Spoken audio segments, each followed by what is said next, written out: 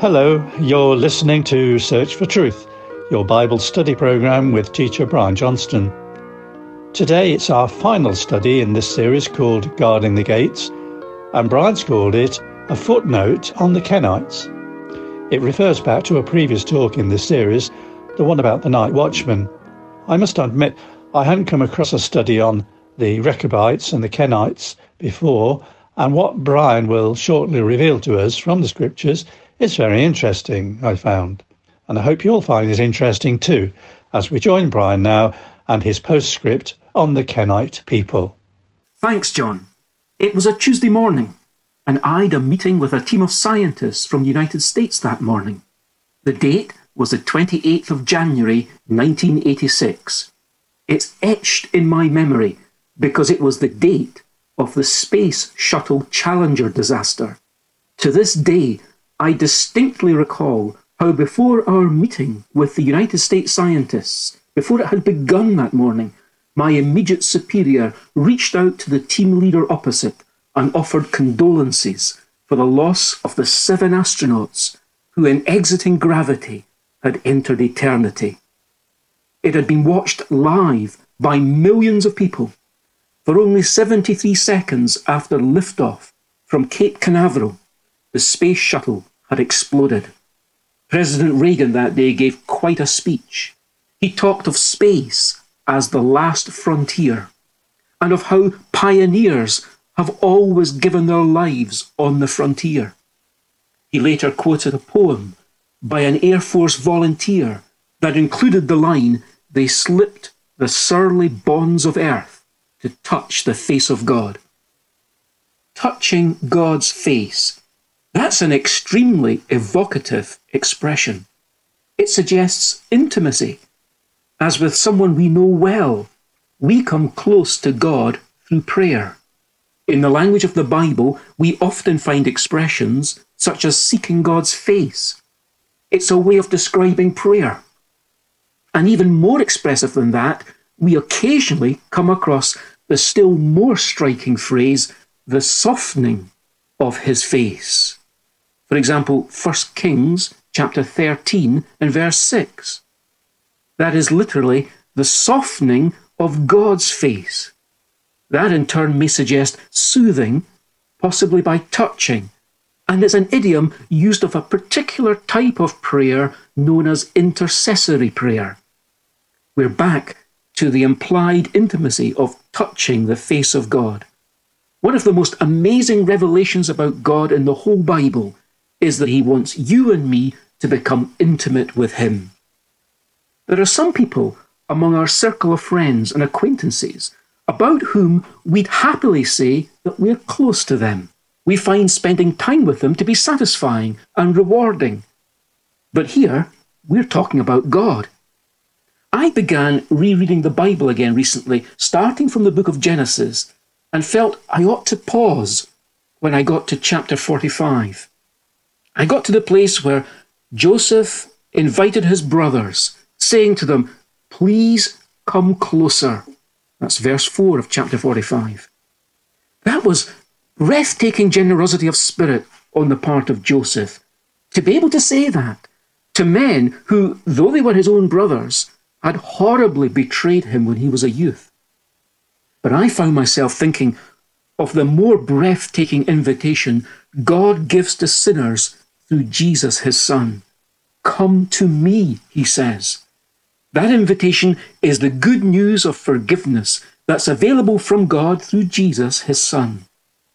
Then, later in the Bible, this time through the Apostle James in chapter 4, verse 8, more guidance is given on how believers can draw near to God, perhaps after a time when our behaviours have created some distance. It's as if the Lord is saying, "Please come closer," just like Joseph. The expected response that James gives focuses on the need for cleansing, purifying, mourning, and humbling ourselves.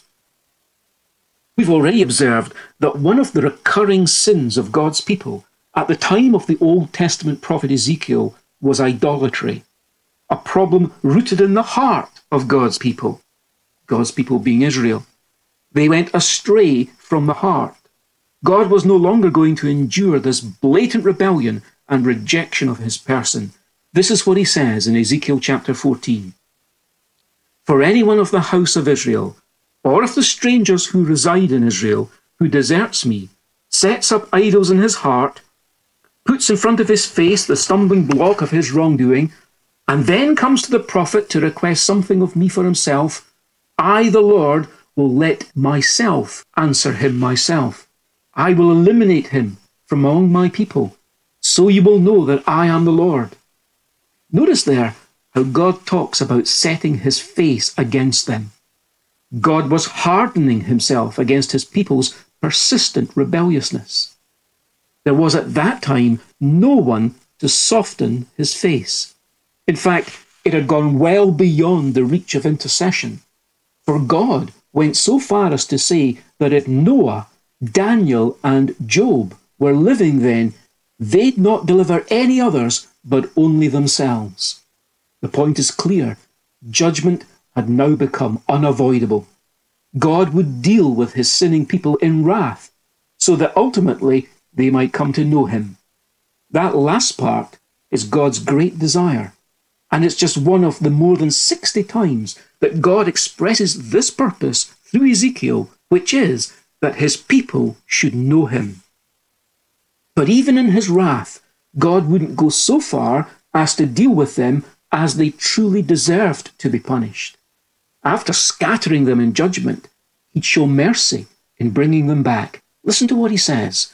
As I live, declares the Lord God, with a mighty hand and with an outstretched arm and with wrath poured out, I assuredly shall be king over you.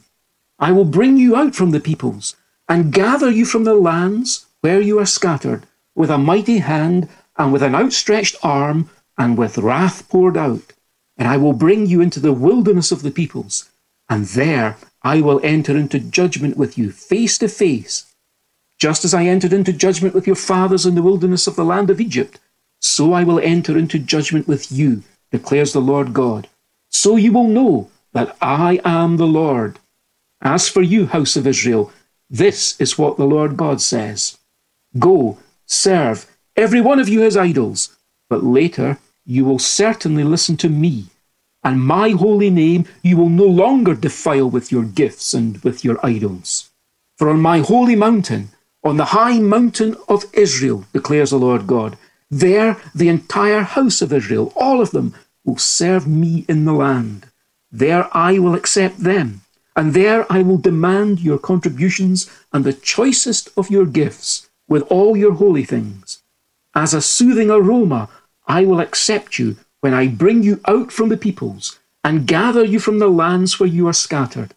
And I will show myself to be holy among you in the sight of the nations. And you will know that I am the Lord when I bring you into the land of Israel, into the land which I swore to give to your forefathers. And there you will remember your ways and all your deeds by which you have defiled yourselves. And you will loathe yourselves in your own sight for all the evil things that you have done. Then you will know that I am the Lord, when I have dealt with you in behalf of my name, not according to your evil ways or according to your corrupt deeds, house of Israel, declares the Lord God. Ezekiel 20, from verse 33. God cannot utterly forsake his people. God cannot forget his covenant. God will restore the faithful ones back to the land, back to the worship that will come from their hearts, and he will be their God, and they'll be his people. So the latter part of the book presents God's glory and kingdom as it will return to Israel. The holiness of God and the sinfulness of his own people are placed side by Ezekiel. The darkness and awfulness of human sin is presented against the brilliant light of the glory of God. Perhaps there is no other book in the whole Bible that presents the sins of God's people in as much detail as the book of Ezekiel, when it talks about idolatry, bloodshed, their desecrating of the Sabbaths, and so on. Do you want to get the full picture of human sinfulness? Do you want to get the full picture of the awesome character of God and his holiness? Do you want to get the full picture of the wrath of God? In short, do you want to know God? Then study the book of Ezekiel and your life will be transformed. Ezekiel has a twofold message. On the one hand, he brings a message of judgment. The holiness of God cannot tolerate sin, especially sin in the life of his own people, people who are known by his name.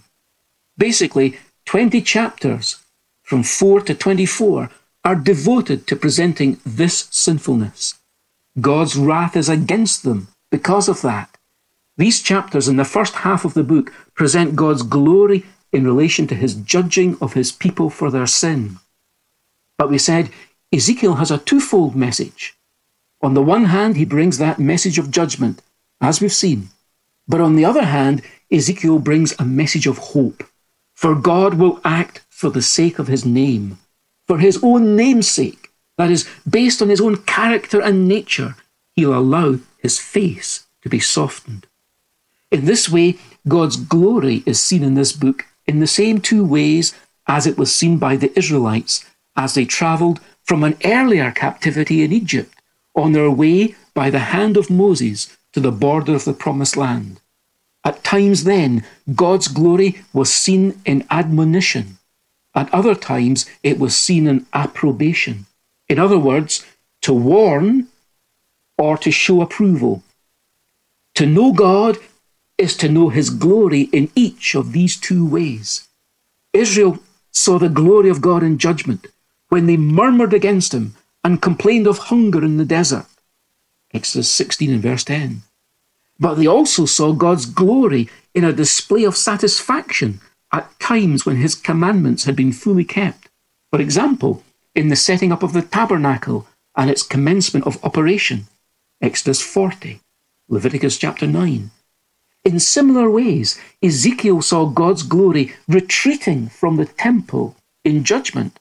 But he also saw how the glory of God's gratuitous mercy would return to his people again.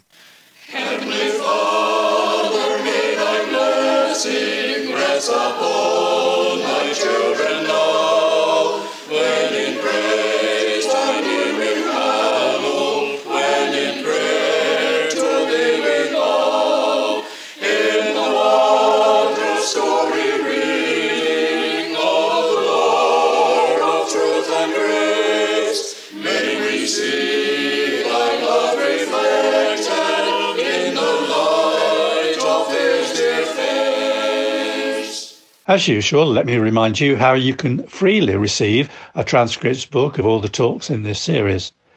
Firstly, it's available online, and you can download it yourself from churchesofgod.info/media.